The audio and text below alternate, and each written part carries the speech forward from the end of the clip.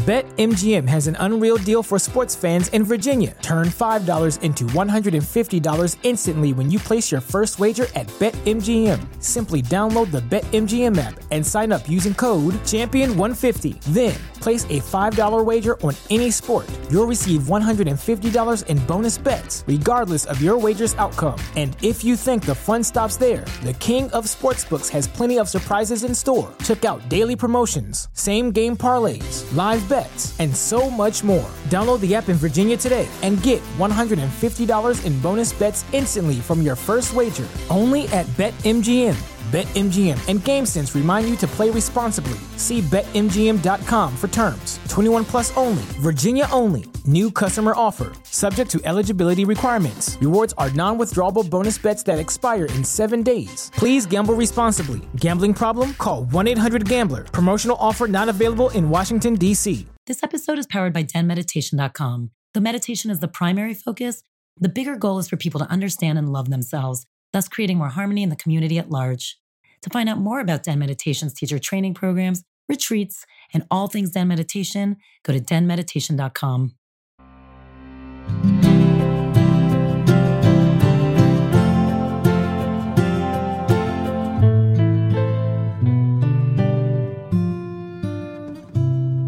Welcome to Den Talks Podcast. This is Tal, your host and the founder of Den Meditation. We have Dr. Bruce Goldberg on today. And what a treat. He is a wealth of information. It's unbelievable. He has been doing hypnosis techniques and past life regressions and future life regressions for 50 years now. So what he knows is incredible. And if you want futuristic, we go there. We talk the aliens. We talk about how humans are here. We talk about teleportation and time travel. We really get into time travel and teleportation a lot. He really goes into how they're all in the future. There's teams that actually come in time travel to the past to actually help us out.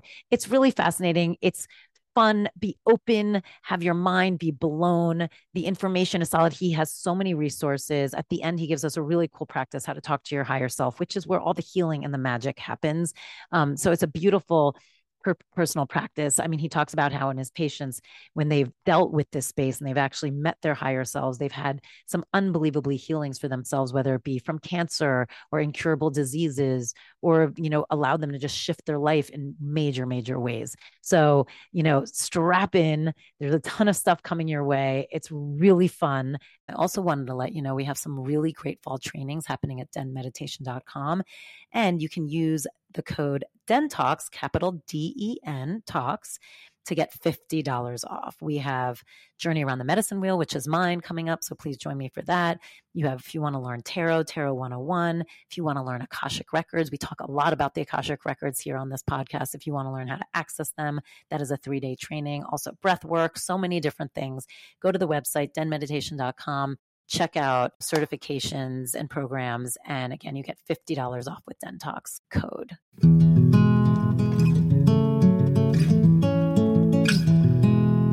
Well, let's just get started. Dr. Bruce Goldberg, I'm so happy to have you on here. Thank you. Thank you. I hope you had a chance to read the books that you ordered.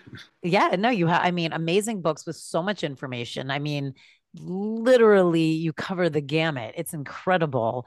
But I want to back up a little bit because there's so much to talk about. Like, we definitely have to talk about time traveling because I was just talking about this on another podcast and I'm obsessed with it. So I definitely want to get into that and ascension, but it's just, your story is so unique and interesting because, your first career was of a dentist, right? Right. So you might say now I drill into past and future lives, you might say. I like it. Yes. My background and my history is, just for the benefit of the audience, if they're not familiar with my work, I do regular interviews on Coast to Coast AM with George Norrie and Gaia TV. So some of your viewers may be interested or experienced with my work, familiar. Basically, yes, I was originally trained as a dentist, but when I was in dental school, I mastered the concept of hypnosis, which is the main modality that I use. And I was actually doing this field before I graduated from dental school. So I've been doing this field for 50 years now. And so basically, my purpose was to use hypnosis for medical reasons, for apprehension and pain control, which is the main indication for dentistry. But then I had read the Search for Bridie Murphy book which was about a documented case of reincarnation back in the 1950s in Colorado. And Maury Bernstein was the author. Later, I met him. We became friends years later. And I said, this is kind of fun. I mean, this is, I was getting into New Age astrology and things like that. So I figured, let me just try it out. So I decided to experiment with a dear friend of mine. And she was a grad student in social work. And she went into about 9 different past lives while I was trying the technique of hypnosis for past regression. But the interesting thing wasn't even that, was that I didn't know her very well. I had only known her for a few months before we did this. She overcame 2 habits and a phobia that I didn't even know that she had, because she didn't share that with me at first. And I wasn't trying to work with it. I was just doing the technique. I was just trying to use the technique of regression with hypnosis. And then part of that, I did something called the superconscious mind tap, which we'll discuss, the main therapy approach. So I said to myself, wait a minute, I'm a clinician. This is therapeutic. It's not just interesting. It's not just something you see at a New Age conference. This is something that actually works people to heal. And then, of course, 50 years later, I'm doing the techniques and still doing it. So that was the origin. I was, by the way, my dental practice was only part-time. I practiced for 13 years. 11 of those years were part-time. This has been my full-time practice. So what happened in that session that you did with this woman that you got 9 lives? I know, because in your mind, like you said, you're just practicing a technique. So what happened that allowed her to experience so much healing? Well, think of it this way. It's called past life regression. Regression or hypnosis is, let's define that first. Hypnosis is a natural daydream state. So if you're, for example, I use this because I work with a lot of students and they academic problems, everything from grammar school to doctoral exams and stuff. So let's say you're taking an exam, and everybody out there, I'm sure, is taking exams. And there's a question, and you have to go into your memory bank to figure out what the answer to their question is, right? So you studied your material, assuming you've actually done your homework. So now you're kind of concentrating, and you're saying, okay, what's the answer to number 5? And then you're going into your mind, and all of a sudden, the answer pops into your mind. That really is an age regression, because you're going back in time and pulling out something that you read maybe the night before, maybe a week before, and that's called an age regression. So past life regression is simply taking a person by using a question and answer approach into a life that they had prior to this physical incarnation. This is all very natural, by the way, even though most people don't remember past lives naturally, although some do. But if you study the research of the late Professor Ian Stevenson, who studied kids between the ages of 2 and 5, they spontaneously have past life regression. So, for example, if there's a parent out there, like a mother especially, they're usually into this, you take your 2-year-old child or 3-year-old or 4-year-old, sit them aside, don't make believe like you're playing a game with them, just simply say to them, tell me what was it like when you were big? And you'd be surprised at the answers. They will give you answers that have a vocabulary beyond their means, and they will give you information, some of which actually can be documented. The late Professor Ian Stevenson documented hundreds of these cases of kids. So now, here's the thing about dreaming. Dreams are very critical here, because I don't believe in dream interpretation. So please, you're dealing with the wrong person there. There's about 50 different dream therapies and or interpretation theories. If there's 50 ways of doing something, nobody knows what they're doing, all right? Well, what happens is that when you dream, though, clinically, you are in an alpha brainwave, the REM cycle, we call that. This is dream laboratory research of 50 years, by the way, so there's really no argument. Actually, 70 years, goes back to the 50s. But when you're dreaming, you're actually out of the body. You're into the 5th dimension. And now my purpose is to use the out-of-body experience to connect them to the upper astral plane, not the lower. That's the origin of psychic attack, and to connect them with their higher self, the perfect part of their soul's energy on the upper astral plane that advises you and that actually heals you. So when I do my therapy, 99% of the therapy is done not by me, but done by the patient's higher self. I'm simply hooking the parties together. So I like to think of myself as the social director on the karmic cruise ship, is the way I look upon this. Now, dreams are also sneak previews of past and future lives. And by the way, I was the one who developed the concept of future life progression. My first book, Past Lives, Future Lives, which is a Valentine book with Random House, was published in 1982. Nobody can say any other book was written on future life progression before that date. Maybe past life, sure, but not future life. So I was the one who generated the field of future life progression therapy. So what we learned from the dreams is that, so let's say you're dreaming of yourself, you're in ancient Rome or Egypt or Greece or Sumeria or somewhere around the world thousands of years ago. Very often, that isn't just fantasy. Yeah, if you're watching a movie, you say you could do that, but mostly your higher self can actually communicate with you, read your Akashic records, the records of all your past, present, future, and parallel lives, and give you that little scenario.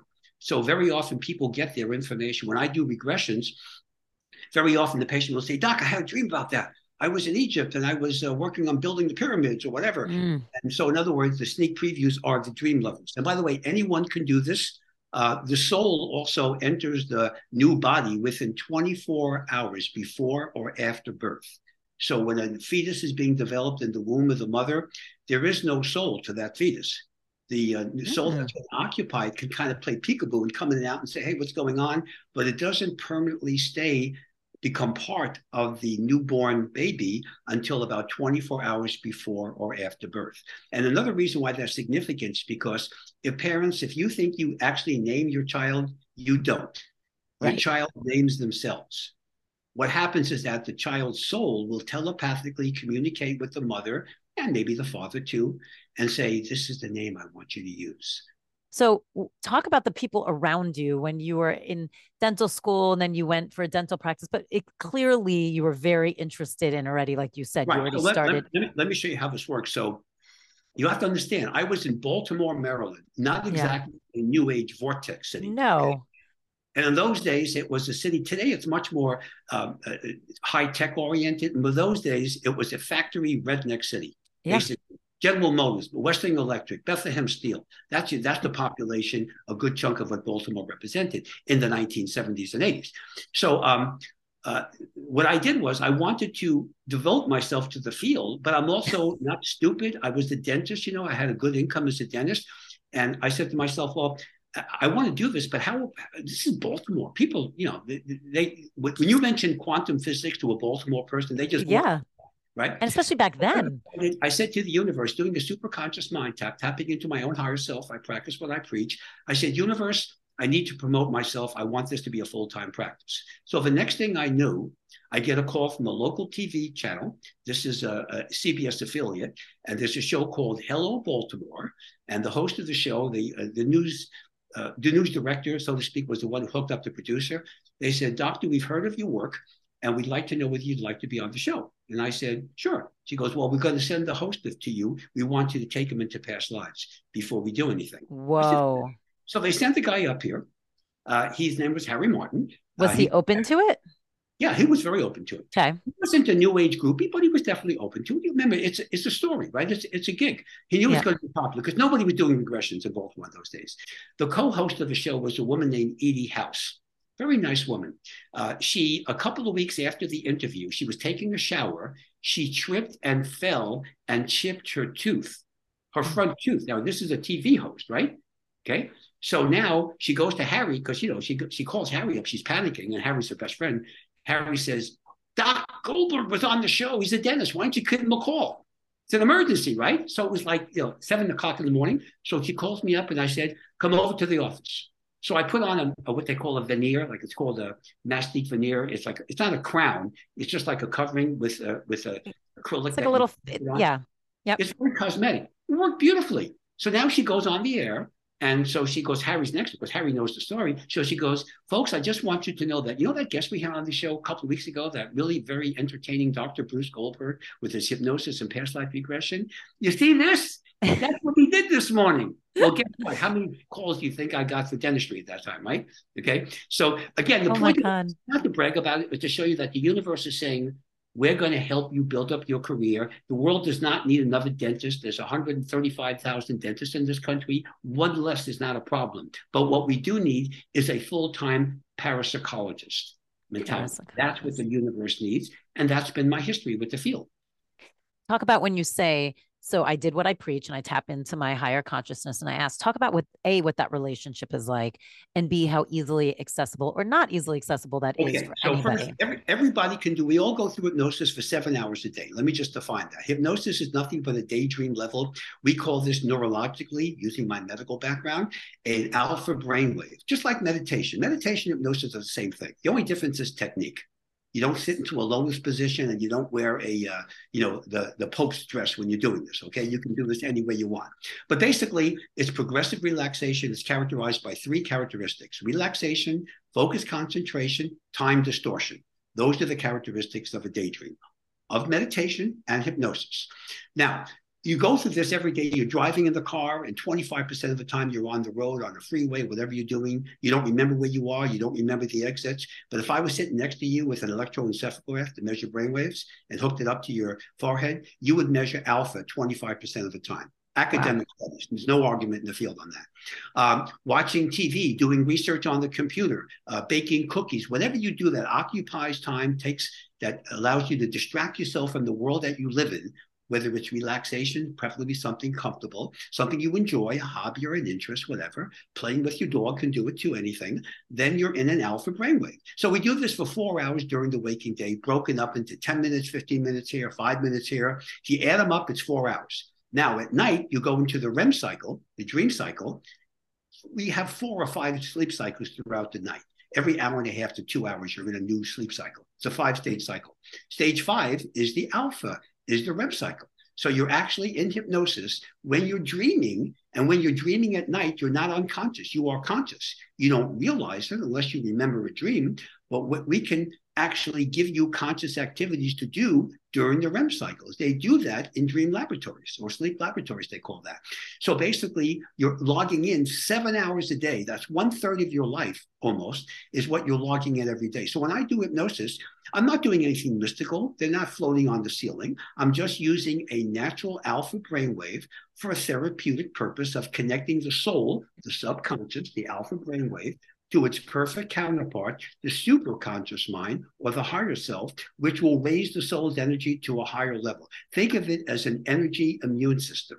Just like if somebody was to come up to you and sneeze in your face, and let's say that you're going to get droplets coming into your body, right? You can't stop that unless you're wearing a salad bar in your face, the mask, like they have in the COVID mask and stuff. Okay, so let's assume you're not wearing a mask. Somebody sneezes, but meanwhile, your diet has been good, you're under less stress, you're getting plenty of rest. So that means your immune system is functioning pretty high. The viruses will go into your body. You've got 8 elements of your immune system: phagocytes, type beta cells, alpha T cells, all these things that will destroy the virus. You don't get a cold. I've had people sneeze in front of me. I've had little kids. I deal with kids as young as 4 years old in my practice. Sometimes they sneeze in front of you. That's the way. Okay, so let's say the opposite now. Later on, you're under stress. You're not getting enough sleep. Your diet is off. Therefore, your immune system is compromised. The same person would sneeze in front of you, you would get the cold. The only difference is the quality of your immune system. So with your higher self, think of it as a perfect part of your soul. And one of the universal laws that you should know about, and your listeners or viewers too, you cannot lower the soul's energy. Once you raise energy to a certain baseline, we call that, all you can do is plateau or go up. You can't go back down again. And the reason why you can't, my theory is that because the only purpose of being on the earth plane is to ascend. And I'm a very idealistic person. I'm a realistic idealist. Let's put it that way. I look upon the world and I say the world is between 80 and 90% negative. Now, some people disagree with me, but you're going to admit, unless you're on some exotic hallucinogenic drug, that the world is more negative than positive. Would you agree with that?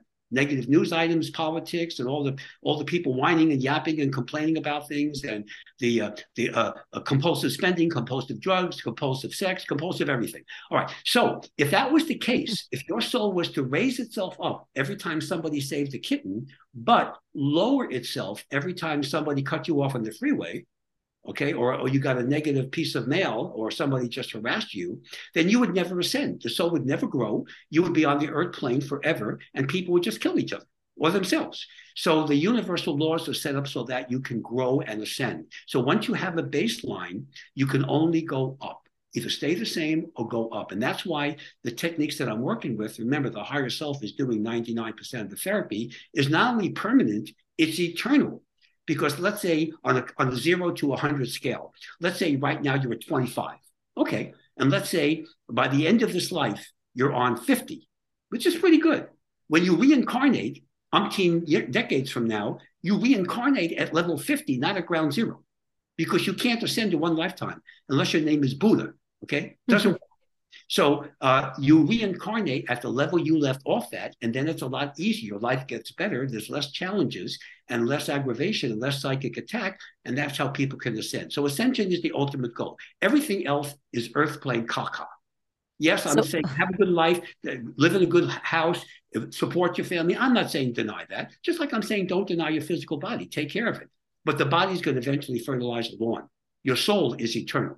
That's what will last forever. So isn't it interesting how I say this all the time in my classes, how we are raised, look, you were a dentist. So like we're raised to take care of ourselves physically, to brush our teeth, wash our hair, shower, eat well, hopefully, but energetically or taking care of our souls, we're not really taught how to do that. I mean, you want to have good hygiene. So, because if you want to attract a soulmate and you smell like a sewer, you're not going to be able to be very successful. So you want to take care of your body anyway, because you want to live as long as you practically can. By the way, so when people cross into spirit, clinically die, there's no such thing as death. Yes, the physical body will die and stop functioning, and then it will go through the nitrogen cycle. Nobody argues that. I have an undergraduate degree in biochemistry. I'm well familiar with it. And I have a dental degree and a master's in counseling psychology. So I can tell you from the emotional perspective from that. However, the soul, just like a TV signal, this computer signal, this is electromagnetic radiation. That's what the soul is. Yeah. The soul is nothing but a TV signal or a computer signal that simply occupies your body for a certain period of time. And then it goes back into the fifth dimension, goes into a very complicated cycle, and then goes into what we call the soul plane, and then you choose your next body. Unless you're perfect, and then you ascend. You go into the higher planes, and you rejoin the God energy complex, and there's no more body, there's no more perpetrator, no victims, whatever. You're just in nirvana. You're in the eternal now. Talk about, you referred to twice now, the higher plane and the lower plane, and you were saying the lower plane is where the psychic attacks are. What are you? Astral plane. There are 5 lower planes. Let me define this.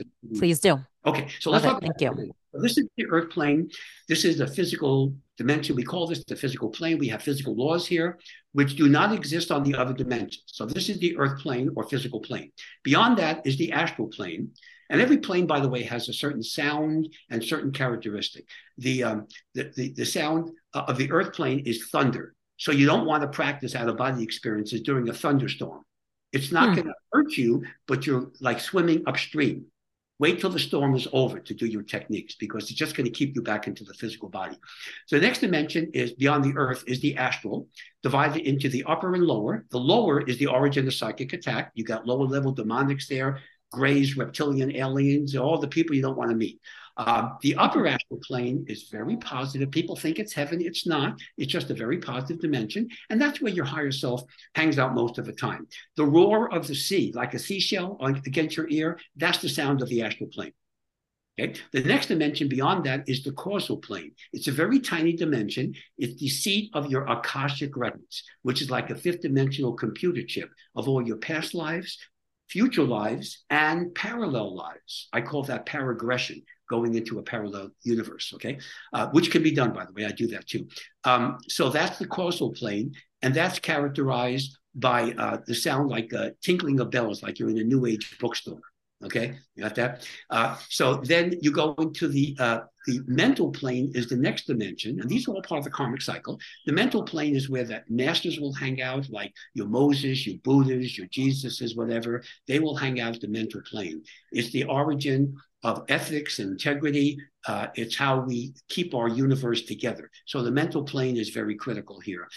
Now, beyond the mental plane is the last dimension of the karmic cycle, which is one of the most important, and this is the etheric plane. The etheric plane is characterized by the sound of buzzing bees, okay?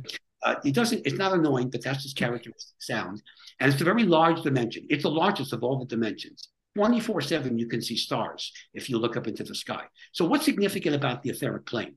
Because every one of these dimensions has a spiritual body that you inhabit to enter that dimension.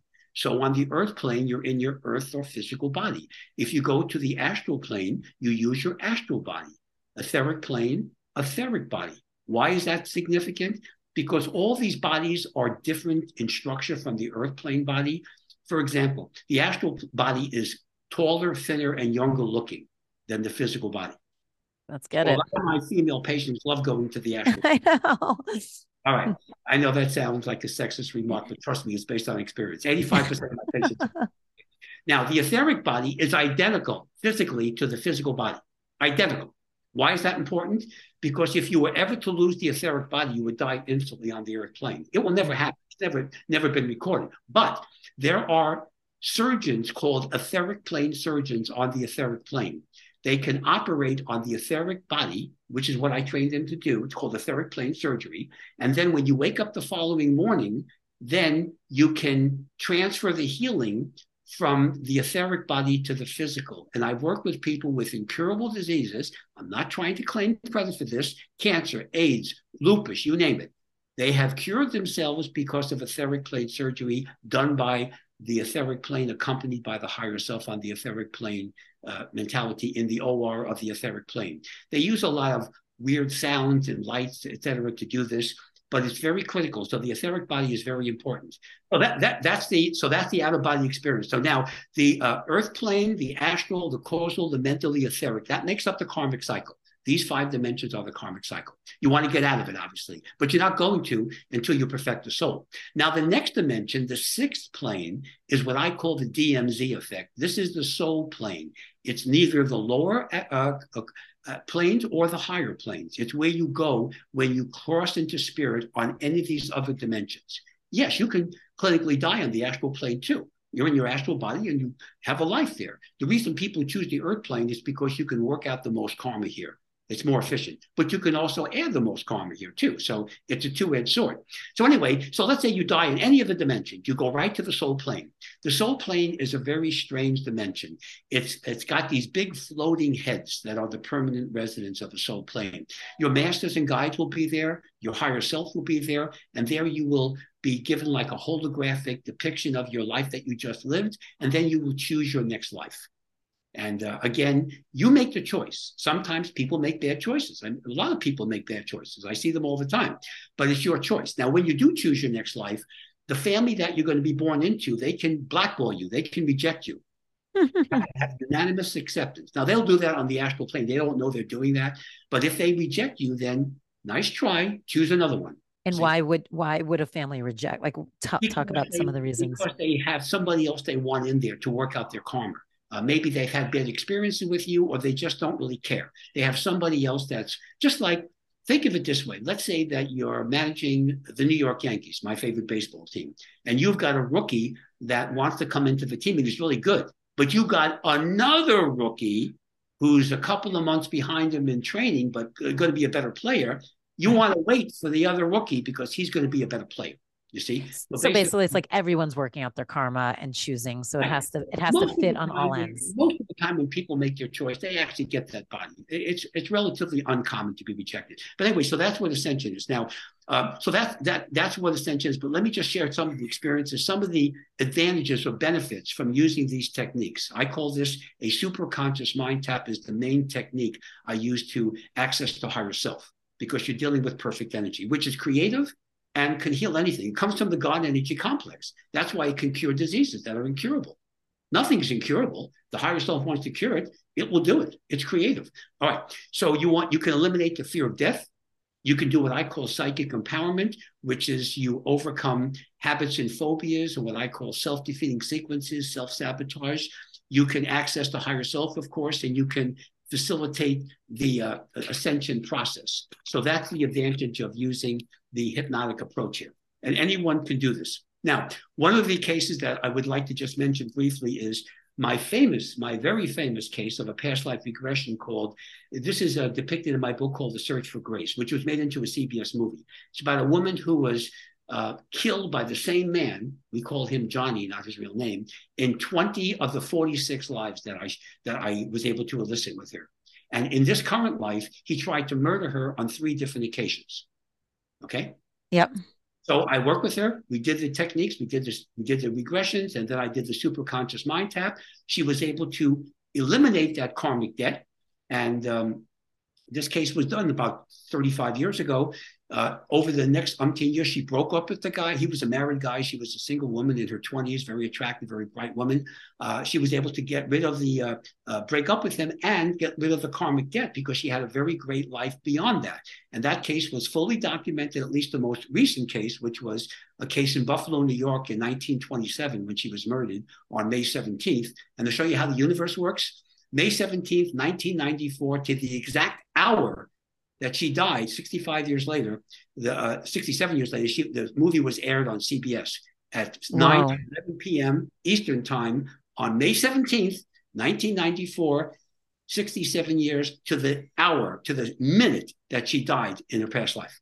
So when you were working with her and doing what did you guys discover was the reason for this karmic debt? This was victimization. If you let somebody manipulate you and victimize you and you don't confront them and you don't protect yourself, they will, in fact, come back again because you haven't learned the lesson.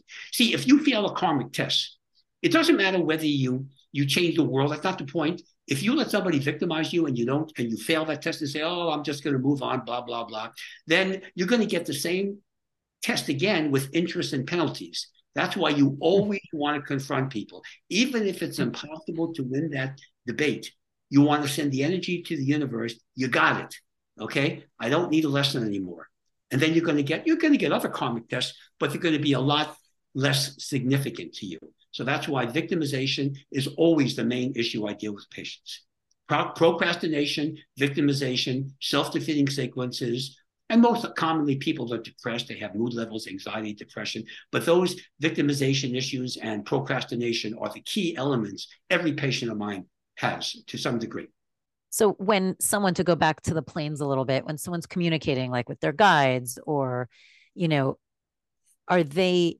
how does the connection happen? Is it through a frequency? Are the guides bringing themselves to a lower frequency to be able so that you can process it? Or how does it work?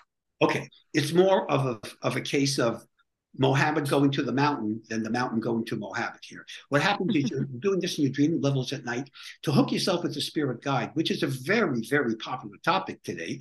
And I wrote a book called Spirit Guide Contact Through Hypnosis, by the way, to illustrate that. You go to the upper astral plane. Your higher self is your referee. It's your mediator. Your higher self brings in the spirit guides. That's why you always want to connect with your higher self. So if you need a spirit guide, and there's a whole selection of them, there's relationship guides, there's what we call doctor guides that deal with the medical aspect. There are abundance guides if you want to do what I call karmic capitalism to attain abundance while growing spiritually.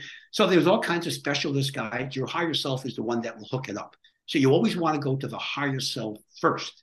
And the higher self will then bring in the spirit guide. And sometimes the higher self does the healing too. But very often it will bring in a spirit guide that's a specialist on a particular aspect. And remember, the whole purpose of this is ascension. The whole purpose of this is to perfect the soul, to accomplish all these karmic debts so that the karmic balance is zero. Once it's zero, you've eliminated all the karmic debts, then you are perfect as a soul. You're going to merge with your higher self. You're going to become one with your higher self. That's what atonement means, at one-ment with your higher self. And then you can ascend, just like the Buddha mentality. See, Buddha, I always like the Buddha concept because Buddha was supposedly perfected his soul, but instead of ascending to meet with the higher the God energy complex, whatever, he decided to stay as a spirit guide. And that's what the Buddha thing is. He says, I'm going to stay here and help other people to ascend. And that's what spirit guides do. Because spirit guides, let me define the difference. A spirit guide is not an angel. A spirit guide is a person, a soul that was human at one time, crossed into spirit, evolved. They're not perfect necessarily, but they're more spiritually advanced than we are, so they can work with us. But they're not angels. They didn't come directly from the God energy complex. They had a past life. They had upstream lives. An angel is a direct element of God. It's a messenger of God. So that the angel is a perfect entity, not a being, I call it the energy source, that has never been human. Now, you're not going to work with angels that much. There are very few angels around. They work with usually masses of groups of people, not individual. Rarely do they work with people individually. It's the spirit guides that work with you individually. But you won't know that because if you see some sort of energy source that's helping you or killing you from a disease or whatever it is, you're going to assume it's an angel because that's the way we're programmed. You don't see that much spirit guides mentioned outside the New Age discipline, but you do see the term angel used across the board by the media, by the world that we live in general. Everybody talks about angels. Every religious scripture has angels in it. Old Testament, New Testament, Tibetan Book of the Dead, the Vedas from India, they all have angels in there, okay? They also have devils too. But the point is that, but the spirit guide is someone that you may have known them in a past life. They may have been a buddy of yours. That is not uncommon. Spirit guides are very often people you've had past life connections with in a very positive way, and they help you. So again, the purpose of this is to help you cleanse away the karmic debts, perfect the soul, and deal with ascension. So let's talk about ascension for a few moments. So ascension is, I'm going to get a little technical here, but I have to cover this because this is not just, a theology that's based upon wishful thinking. Ascension is initiated by modulating the level of consciousness of the frequency vibrational rate of the soul's energy so that it is perfectly balanced. All the karmic debt is removed, and this is accomplished through an orientation of your auric field that is moderated by the higher self. Sometimes spirit guides are in, but usually it's just the higher self. So the higher self it's like putting the square peg into the square hole. It modifies it, removes the karmic debts, and then you can ascend it. Remember, the soul is electromagnetic radiation of all kinds, including the higher self. So the soul connects to the higher planes through what we call a geophysical time warp, so that when you're perfect, you go from the soul plane through this geophysical time warp. Think of like a wormhole, if you want to use the quantum physics analogy, and then you go into the higher planes. And once you do that, I don't care what the theological scholars say, I don't care what the scriptures say, no more body. You're pure energy. Right.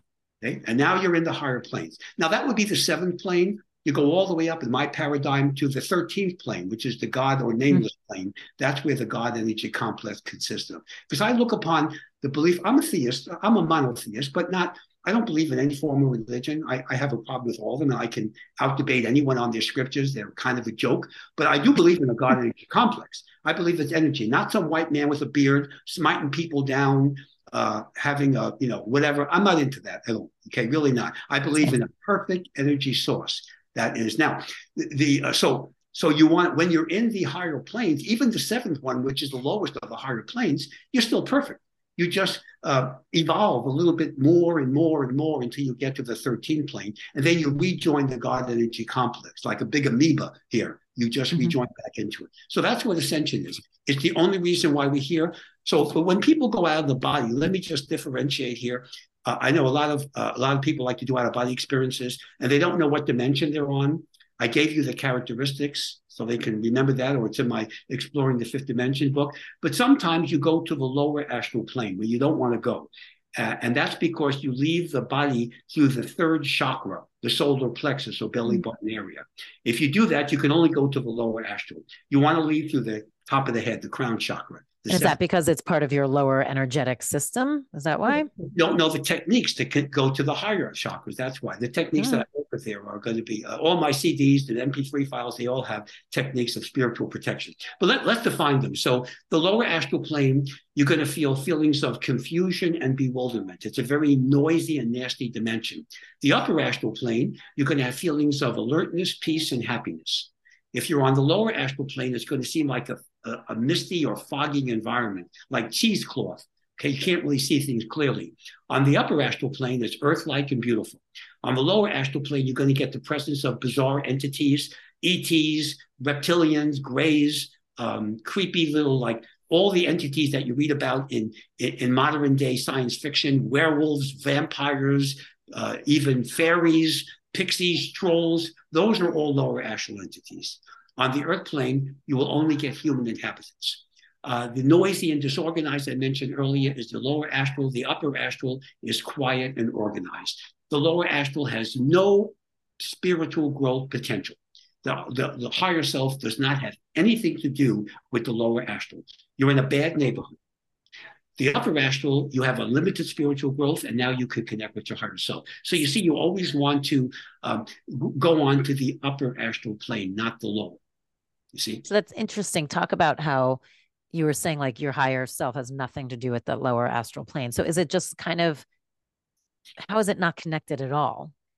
Well, because the higher self simply decides it's perfect energy. It simply says, I'm not going on the lower astral plane. That is not, that would be lowering myself. And I don't want to be exposed to that negative energy because it would have to then remove that negative energy because it's perfect. And that's just a waste of time. So there's two things the higher self will not communicate with. One is the higher self. Two is your ego defense mechanisms. As I'm speaking to you right now, you have two levels of consciousness that are working.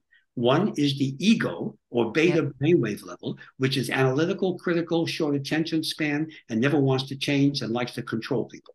The second part is the subconscious or soul, which is like a computer. It absorbs, stores everything. You never forget anything. If you're conscious and you're absorbing things from the subconscious level, it's open-minded, but you do have a moral, ethical code. So if somebody was to use hypnosis or meditation or alpha genetics or any kind of technique to try to brainwash you to kill someone or to have a vegetarian eat a steak, it won't work because your moral, ethical code can never be violated. So that's why you never have to worry about somebody controlling you. In fact, not only do they not control you, and that includes me, but people can reject everything you do. Right. Any patient of mine can reject all of my training if they want. They don't, but they could. Some do, very rarely, but that's about here. So anyway, so let's talk a little bit about now. Another one of our advisors, you got angels are rare, but you got your higher self and spirit guides. Another advisor you have, which is human beings. They're from the earth plane, but they're from the future. They're called time travelers. I call them chrononauts. And I've written a couple of books on that, Time Travels from Our Future, and my Egypt book also deals with time travelers. All right, so time travelers, there was a man named Tatos, T-A-A-T-O-S. The year was approximately 3050. I have done this future life progressions. I've had information from patients of mine from all over the world prior to my writing my books that gave me the same information.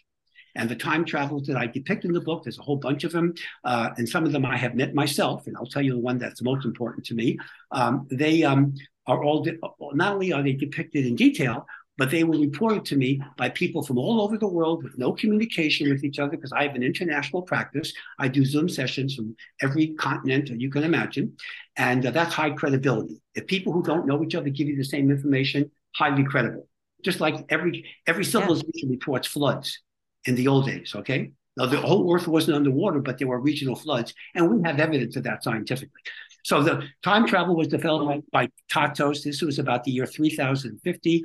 He was the Da Vinci of the future. He was an archaeologist, a doctor, a medical doctor. He was a philosopher, a physicist, you name it.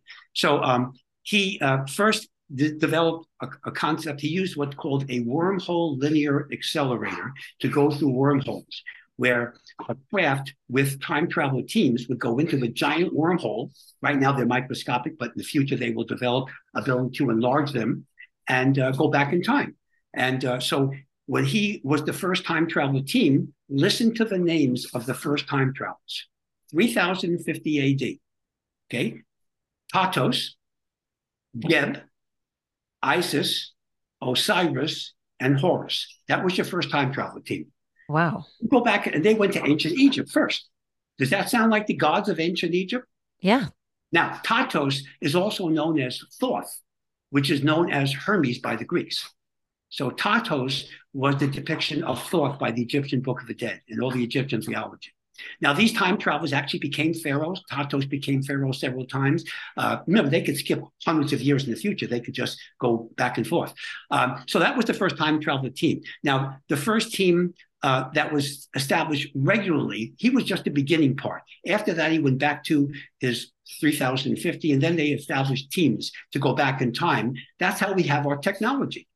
Okay? I mean, why do we have technology today over the last 50, 100 years, 200, well, let's say 100 years? Why didn't ancient Greece do this? Why didn't they have TV sets and space programs? The ancient Greeks were brilliant. Okay, they had brilliant people. They had one of the most brilliant minds in the world. Archimedes was brilliant.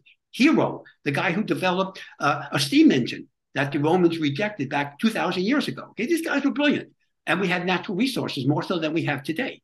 Right? Okay, got that? Okay. So anyway, the first regular team, other than Tatos's team, you had Greys, just like the ETs we have today, except in the future, since they live on the Earth and have been here for many hundreds of years, they have their gray card, as I call that, okay? But they're Zeta Reticuli, from the Zeta Reticuli constellation. They're the insect alien with black eyes, large black eyes, gray skin, no earlobes, 4 fingers and toes. They all wear uniforms with a triangle on there. Whenever you see a uniform with a triangle and you have an ET, that's a futuristic ET. If it's a current ET from the current time sequence, they won't have that triangle insignia. Always an example of the future. So there were usually 2 grays for a typical team beyond Tatos's team. There was a hybrid, one hybrid who was a very human-looking, Caucasianish guy, about 5.5 feet tall, having large faceted eyes and an odd-looking forehead. But from a distance, he looked like a pure human. But in reality, the closer you get to the hybrid, half human, half ET, the more you realize you're not in Kansas anymore. Okay, so that's the hybrid. And the hybrid was superior to the grays. The grays were like gophers in a way, lower level. The hybrid would monitor them. And now the head of the team was a pure human, 6.5 to 7 feet tall, blue eyes, tan, clean shaven, blonde, wearing a white cloak or like a toga kind of thing, golden sash around it. And they were the head of the time traveler team.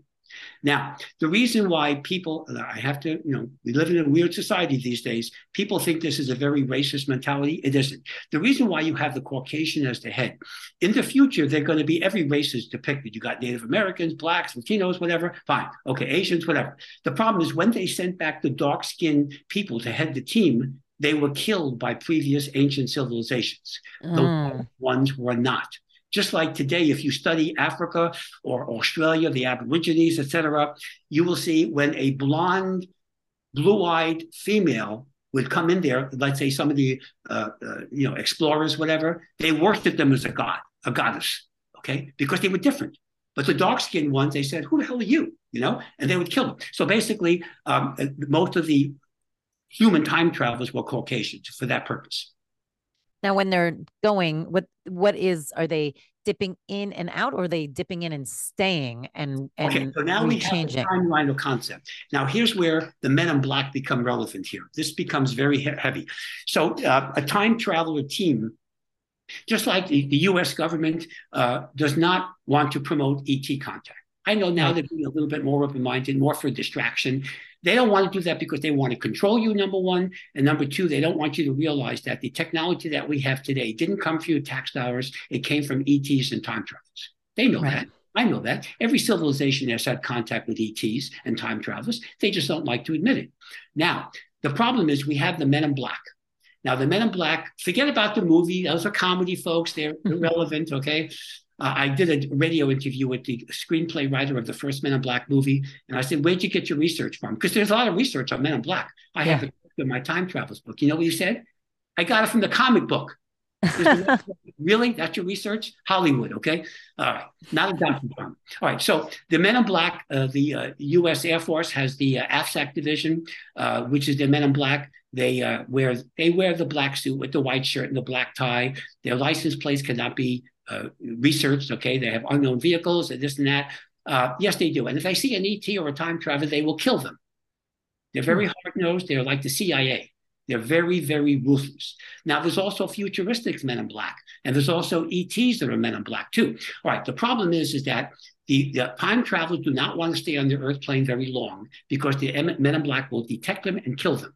They hang around the fifth dimension, just like with your higher self. But occasionally, there are techniques they can avoid the Men in Black contact, and they can stay on the Earth plane on a certain time period, as Tatos and his crew did. When they do that, and they're here for 5 years, not necessarily the same city, but in the same time element, and they stay on there for 5 years, they become a timeliner. That's what it's called. And now the Men in Black can't trace them. That's why Tatos could be a pharaoh of Egypt. This is before the first dynasty. This is way before 3100 BC. And therefore, they can't trace them. They don't know who they are. And so what are the rules? Like, so let's say Tatos goes back, actually Well, stays there. The rules are the prime directive from Star Trek. Don't interfere with the development of civilization. However, they do give us technology, but they're not going to kill Hitler or Saddam Hussein or Mao Zedong. They're not going to do that, okay? But they are going to give us technology. Because if you look at, let me just give you something. This was, I have something that I would like to read, which is really kind of interesting. If I could find it here. Okay. And while you're looking like that rule too, what happens if they get hurt or injured or die on this time period or whatever time period they go back to? That becomes a problem. When they die, then the issue is they affect the our history, because if they die, then what about, then you're wiping out their accomplishments, you see? Homo erectus, our predecessor, was around for 1.8 million years. Some say 2 million years. And they basically did nothing. They had some tools. They weren't very smart. I mean, they survived. 1.8 million years is a good lifespan. But if you look at the 1.8 million year old Homo erectus versus the one that died off maybe 50,000 years ago, there wasn't much of a difference in technology. They had some stone tools and this and that, but they weren't very cool. What have we done in the last 500 years? I'm just going to take 500 years with the Renaissance and stuff. Look what we've done. What about the last 100 years? What about the last 50 years? You think this is done by normal evolution? No. It would take probably 1 billion years, or well, let's say hundreds of millions of years to do this kind of technology, because we were interfered with by ETs. The Sumerians, if you read the Anunnaki history of the Sumerian, they talk about, Enlil and all these other gods, they call them, which were basically ETs from what they call the Planet X. But there were other ETs. The Syrians, the Lyrans came here. The Greys, the reptilians. The Greys are the Zeta Reticuli. The reptilians, which are genetically related to the Greys, and the Pleiadians. Our species has been, you might say, fertilized more than my lawn. Okay, we have interaction, but we all have ET genes, is what I'm saying. Yep. Now, if you go to a doctor and say, "Okay, I want to do a haploid sample of you," and you got normal human genes, how do we know our baseline is what we have today? It doesn't tell you what you were like 500,000 years ago or 1 million years ago. They don't know that. They don't have a sample. So we all have ET genetics. There's been a lot of interbreeding. So basically, the time travelers are trying to protect us because some of them tried to control us, like the Lyrans, nasty ET group. They have the reddish hair. They were light skinned. They had very violent temper, and they were cats and birds were their symbols. That's why the eye of Horus, the eye was similar to them, very important to them. The Syrians were different. Those were the dogs and the serpents. They were the good guys. But the Lyrans came here first by maybe 50,000 years, so they had a big leap. The Syrians had to catch up. And then the Syrians, of course, also utilized the time travelers because we have the advanced technology that even the Syrians and Lyrans didn't have. Can you imagine what technology is going to be like in 2,000 years? They were the saviors because they tried to control us. They wanted to. They interactively with genetics. They interacted with our genes to make us more human, to make us smarter, so we could be good workmen. A Neanderthal, right. Homo erectus, wasn't a good workman. But a Homo sapiens sapien, yeah, you see, that's what I've heard too, is to become like a slave in some sense. But I have a question. I want to stay on time travel. So obviously you're talking about from like the future travelers coming back. What about people nowadays on the simple things? Like, even though it's not something developed because we're energetic beings, how do we have the ability to do it now? And how have people done it? You have some really great examples in your book of how people do it with not even realizing it sometimes. Well, when you go into the fifth dimension, you're automatically doing time travel. That's why my hypnotic technique, I call this an IBE. So when I'm working with a patient with hypnosis, their body, their consciousness is from the perspective of the physical body, but their senses are now into the fifth dimension. So they're using their sixth sense. You see, they're not floating on the ceiling necessarily. If they were, it's a full-blown out-of-body experience. So when you're in the fifth dimension, why is that significant? Well, for lots of reasons, you contact your higher self, number one, but you also perceive past, present, and future events simultaneously. Therefore, you're automatically doing time travel. So let me give you my famous helicopter analogy. This is important to understand. I'm dealing with quantum physics. I know it's confusing, folks. Trust me, there's a math that supports this, okay? In fact, the people who don't like quantum physics, your cell phones, your computers, the space program, all the chips in your computer-operated vehicles and appliances, it's all quantum mechanics, quantum physics. So quantum physics is a real hard science. So let's say you're in a car and you're driving on the freeway, whatever, I don't know your local area, and you have just come from an area 5 miles behind you are the cars. You can't see 5 miles behind you on the freeway.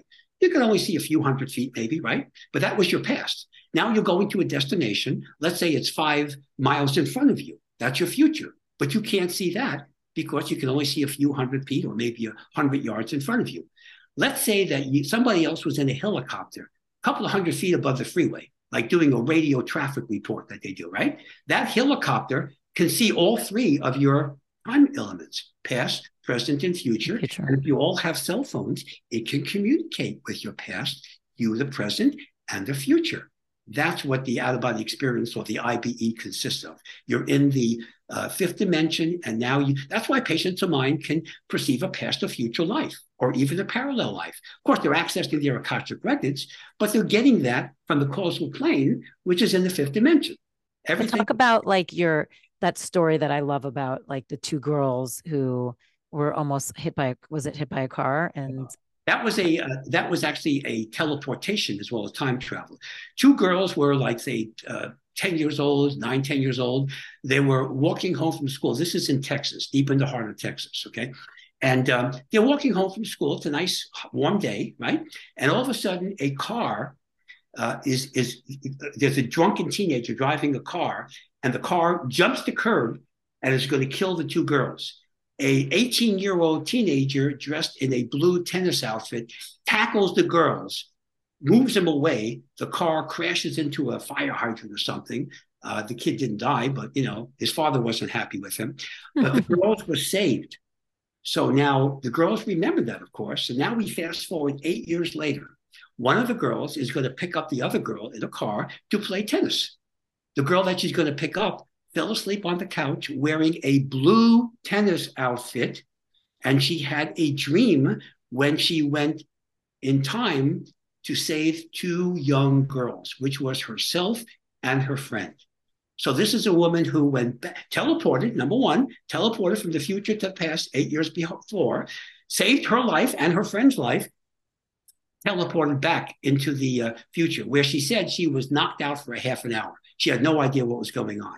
So she actually saved her own life as well as the life of her best friend. And talk about how that happens, because I mean, we think so linearly, obviously. So for us, it's like, but how did she know? And it's all fifth dimensional. So let me give you a little better example that would be more time relevant. One of my patients was a woman here in Los Angeles. She was very much victimized by her boyfriend, who would beat her up, who would torture her. I mean, she was really in a bad shape. And I'm working with her to try to get to empower her. So I give her these post-hypnotic instructions to get her back into the trance. And I'm training her to do teleportation, which is an extremely difficult technique. Very difficult, very unpredictable. It's safe, but it's rare. So now she's driving with her boyfriend on the freeway, the 405 freeway here in LA, which is a massive freeway. The boyfriend is punching her, and he's just like torturing her. So he opens up the door and kicks her out of the car, traveling 70 miles an hour in the freeway.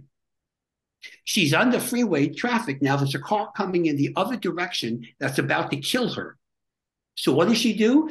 She says to herself the number 23 times, which is a post-hypnotic suggestion I give her. The next thing she's on her couch in her living room with a twisted ankle, with a sore ankle. The car went through her. It didn't hit her because she wasn't there. She teleported from the freeway about 10 miles away back to her apartment in her living room. That was teleportation. Of course, the boyfriend stopped the car. He didn't know what was going on. The driver on the opposite end, he pulled over. He didn't know what was going on. They all thought they were crazy, but there was no woman there. So eventually my patient now, because of that and a few other things we dealt with, she was able to break up with the idiot and go on with her life and meet somebody a lot more functional. But that was teleportation. That wasn't time travel. That was just isolated teleportation. So now, how often does something like that happen when people aren't there are spontaneous cases. Let me give you my example of teleportation because I can relate to this. I'm going to use my subjective history here. So way back when I was in Baltimore, way back in 1977, I guess I'm trying to think of the year. It was the early 80s. I had gone to Montego Bay, Jamaica between Christmas and New Year's in 1977. At that time, that was my best vacation I ever had because it's very cold in Baltimore. You know, it's snowing, it's sleet, whatever. And here I am in Montego Bay for a week, baking my chest in the sun and going parasailing, enjoying myself. Now it's 5 years later, and it's a Sunday. It's end of December. It's like playoff time. I was watching the football playoffs, and I had a patient coming in on Monday morning, and I was saying to myself, you know, I really wish I was in Montego Bay right now. Okay, I mean, why am I here? The weather sucks, and I can't stand the winter. That's why I live in Los Angeles now. So I said, well, why don't I teleport? So I had that time. I had 3 miniature schnauzers as pets. So I go in, I change my clothes, I put on my bathing suit, I have my Zories, I have my Coppertone, I have my little transistor radio. Remember, this is 1982, give or take, and I'm lying on the couch. My dogs are looking at me like, what are you, crazy? What are you doing? Okay. The next thing I know, I'm on the beach in Montego Bay. It's the afternoon, early afternoon. There's very few people on the beach except a very cute co-ed, a little young girl, probably 20 years old, lying on a beach towel.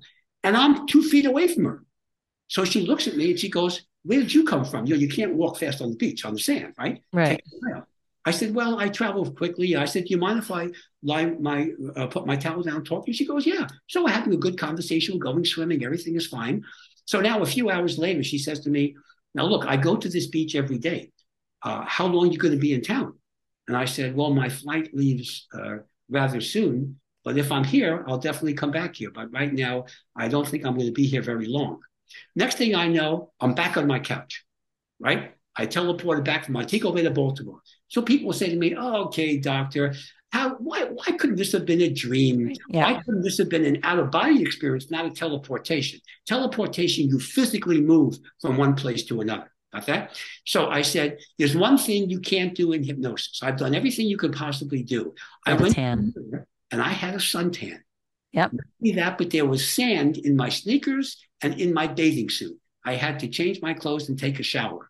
How do I do that in Baltimore inside my house on December 28th, 1982? The answer is you teleport. That's the only way you do it. So that's my example of teleportation. And again, my patients have done that too. So it can be done. It's rare. Most of the cases of spontaneous, England and Argentina have the two most documented examples of teleportation for whatever reason. Those two countries are just at least London area, southern England, and Argentina. And I document them in my Time Travelers book to show you the example. Some of them are very famous. What about this idea of, like you were talking about, in the future, the wormholes are much bigger, so it's easier to use them. What about this idea of, and maybe you've come across this in any of your regressions, of kind of like the Bermuda Triangle or any of these vortexes where if you don't have kind of the proper energy, you could kind of be taken to a different dimension or a parallel life. So there are cases, most of the cases of the Bermuda Triangle, many of them are disappearing cases where planes have flown in, like after World War II, there was certain incidences that are well documented where they never found the crash. They never found the plane. They never found any evidence of these people. Now, cruise ships still go through the Bermuda Triangle. You don't have incidents every day, I can tell you that. But yes, my guess is that the way I can figure this out is that you're creating an energy vortex. Because you notice now the planes will tell you, the pilots, when they're communicating while they're in the triangle, Commander, Captain, my dials are going crazy on there's a magnetic thing going on here, which is true. That would be a part of the electromagnetic field that would be created by the Bermuda Triangle. By the way, there's also a triangle in the Pacific Ocean, the equivalent. They call that the Devil's Triangle. It's the same thing as the Bermuda Triangle, okay? So you can ask the Japanese pilots about that. So that would be an energy vortex. Let me tell you about my personal experience with time travel. So when I developed the time traveler concept, mid-90s, my book came out in 1998, the first one, but this was around 94, 95, so shortly after my TV movie came out. So I was developing techniques. I would deal with people with UFO abductees, out-of-body experiences. My career was evolving. And then all of a sudden, I'm in the fifth dimension, in my sanctuary, as I call that. I create like a conference room in the fifth dimension. And there's my higher self. Okay, fine. I'm communicating with my higher self. Hey, what's going, que pasa, And then all of a sudden, next to my higher self, a person, a human being materializes who looks like a Malibu beach boy. He looks like a surfer. He looks like he's 20 years old, blonde hair, blue eyes, wearing a white robe. I said, who are you? I thought it was a spirit guide at first. So remember, all communication is telepathic in the fifth dimension. So you're not going to hear voices.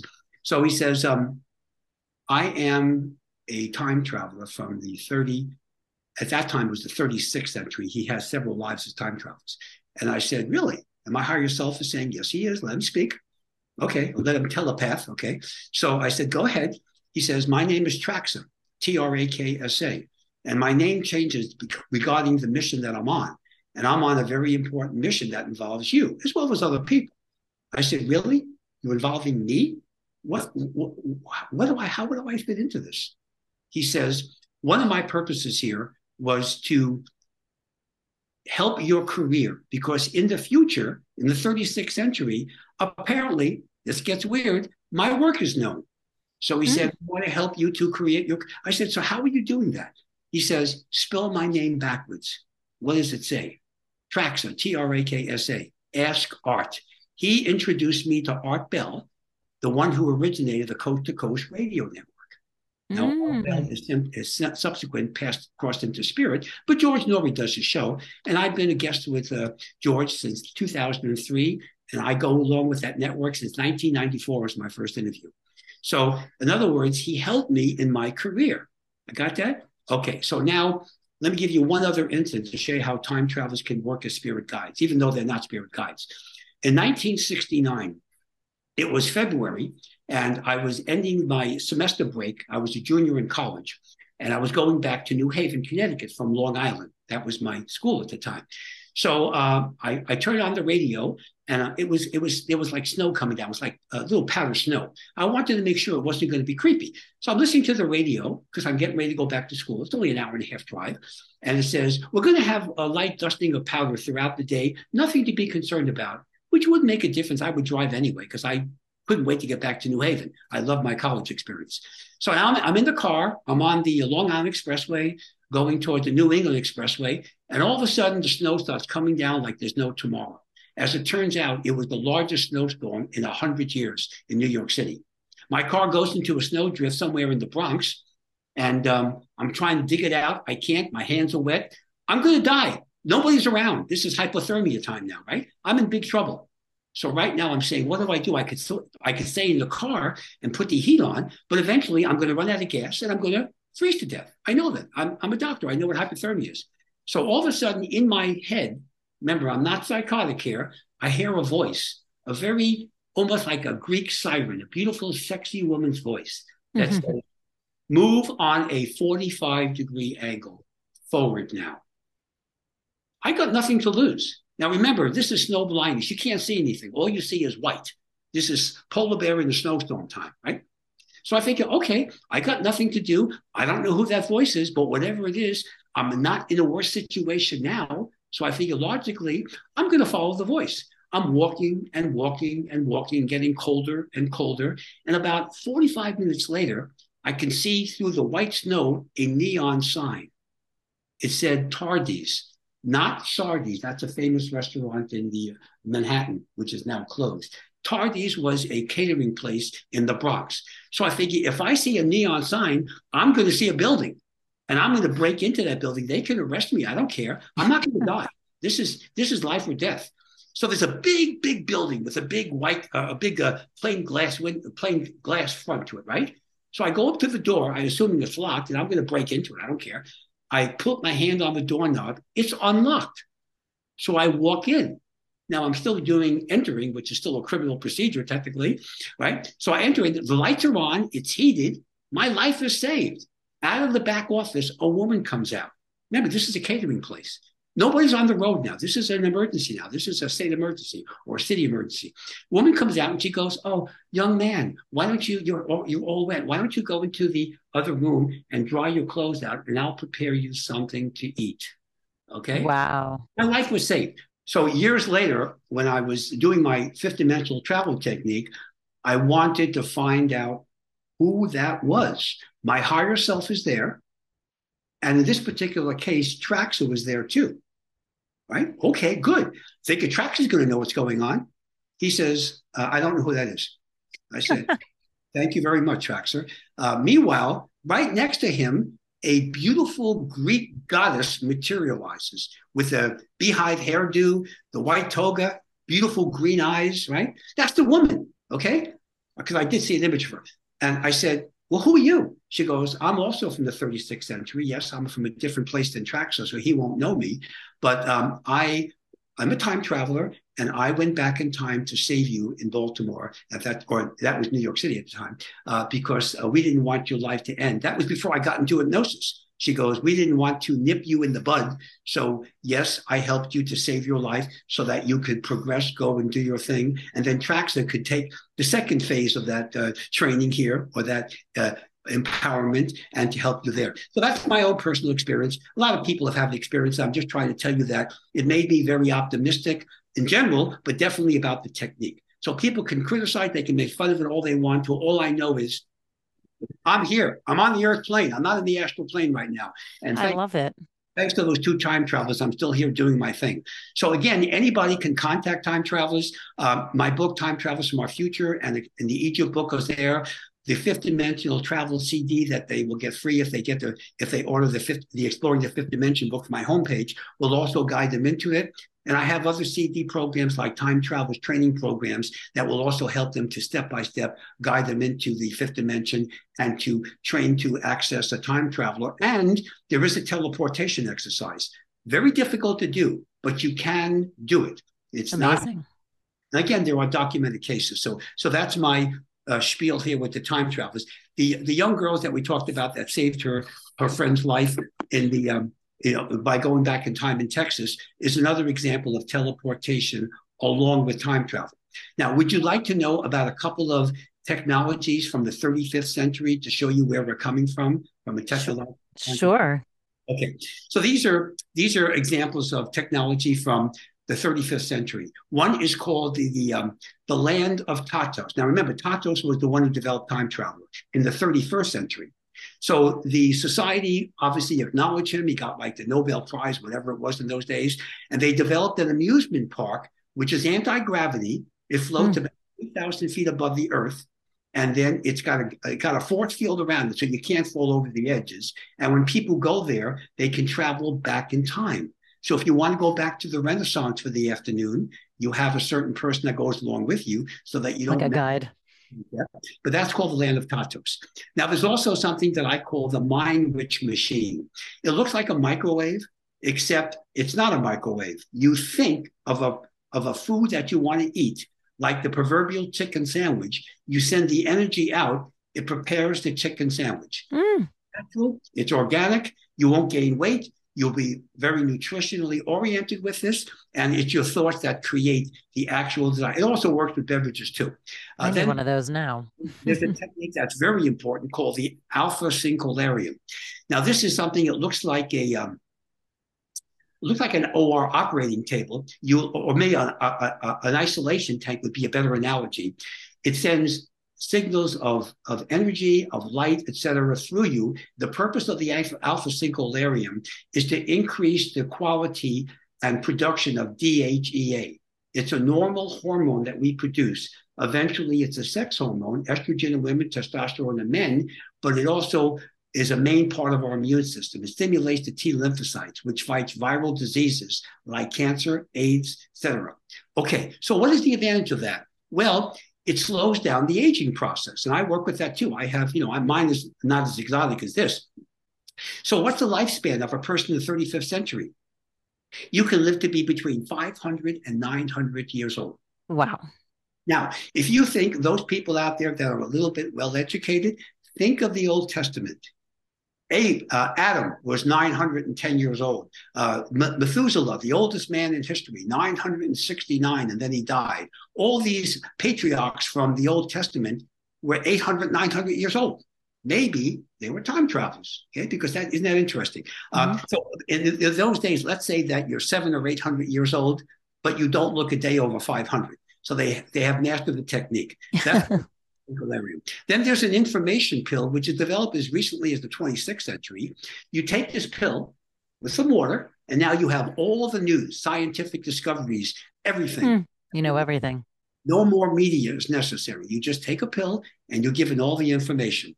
Then they have what I call almost equivalent to the Star Trek again, the holographic relaxation center. Let's say you want to go on vacation, but you don't want to go anywhere. So you have a big screen in your house, your apartment, and you can go to Paris, to Tahiti, to wherever you want to go. Okay. Then they have devices where you can take, let's say you live in a small apartment, but you have a lot of stuff you want to put in there. You can enlarge the space by using quantum physics techniques so that you can store a lot of material. Or you can shrink something down if you want to decrease the space of that. So, and each house or apartment, whatever you're living in, by the 25th century has a teleportation station. So you can teleport from one place to another rather That's than— amazing.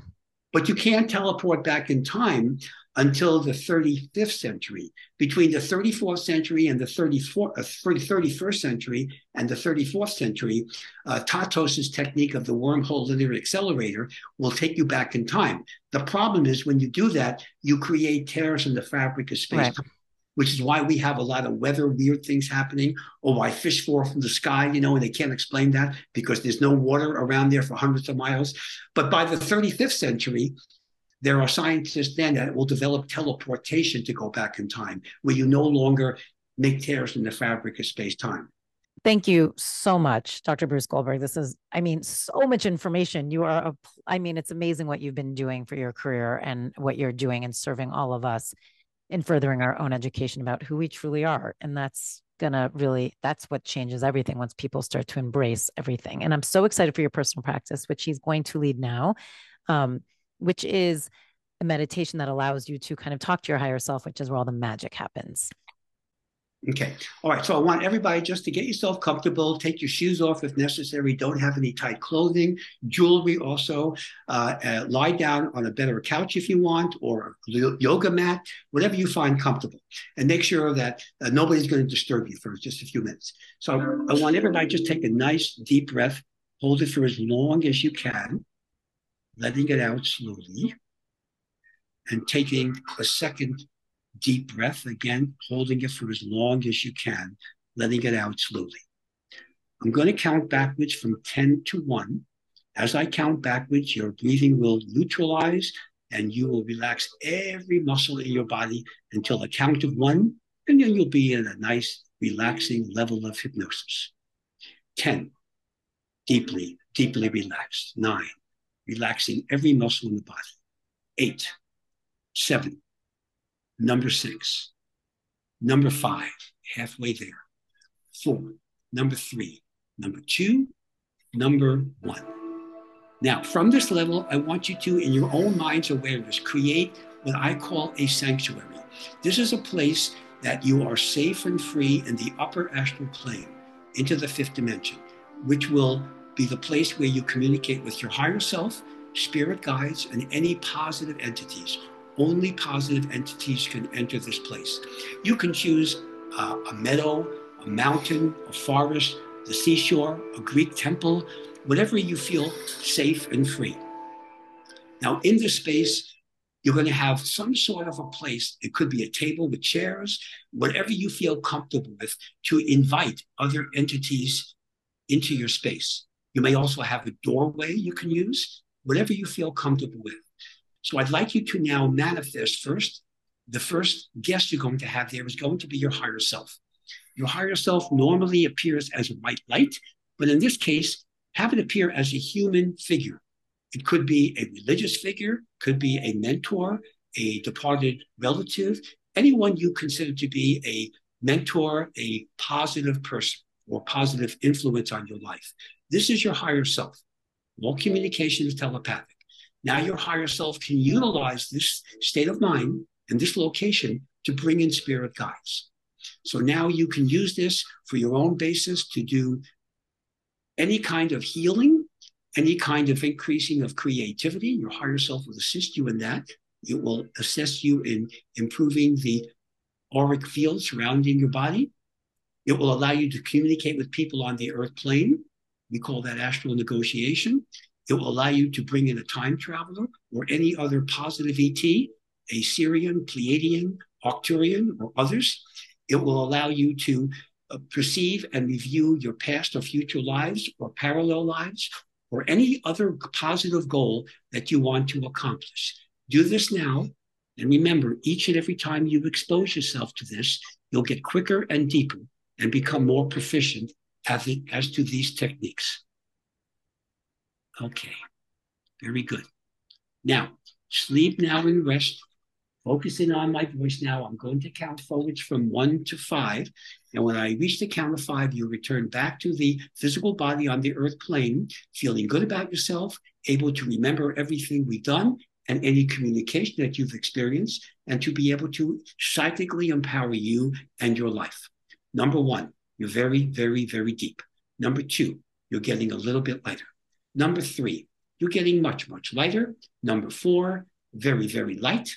Number 5, awaken, wide awake, and refreshed.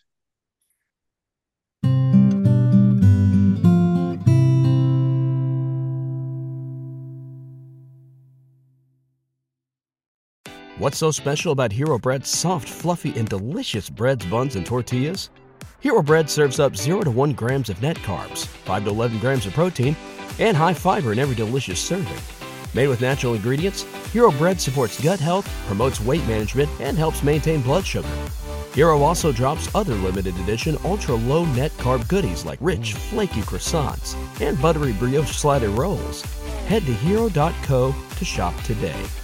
This is your invitation to the intersection of versatility and design. The kind of experience you can only find in a Lexus SUV. A feeling this empowering is invite only. Fortunately, you're invited. Experience the versatility of the complete line of Lexus SUVs and some of the best offers of the year on select models at the Invitation to Lexus sales event, now through April 1st. Experience amazing at your Lexus dealer.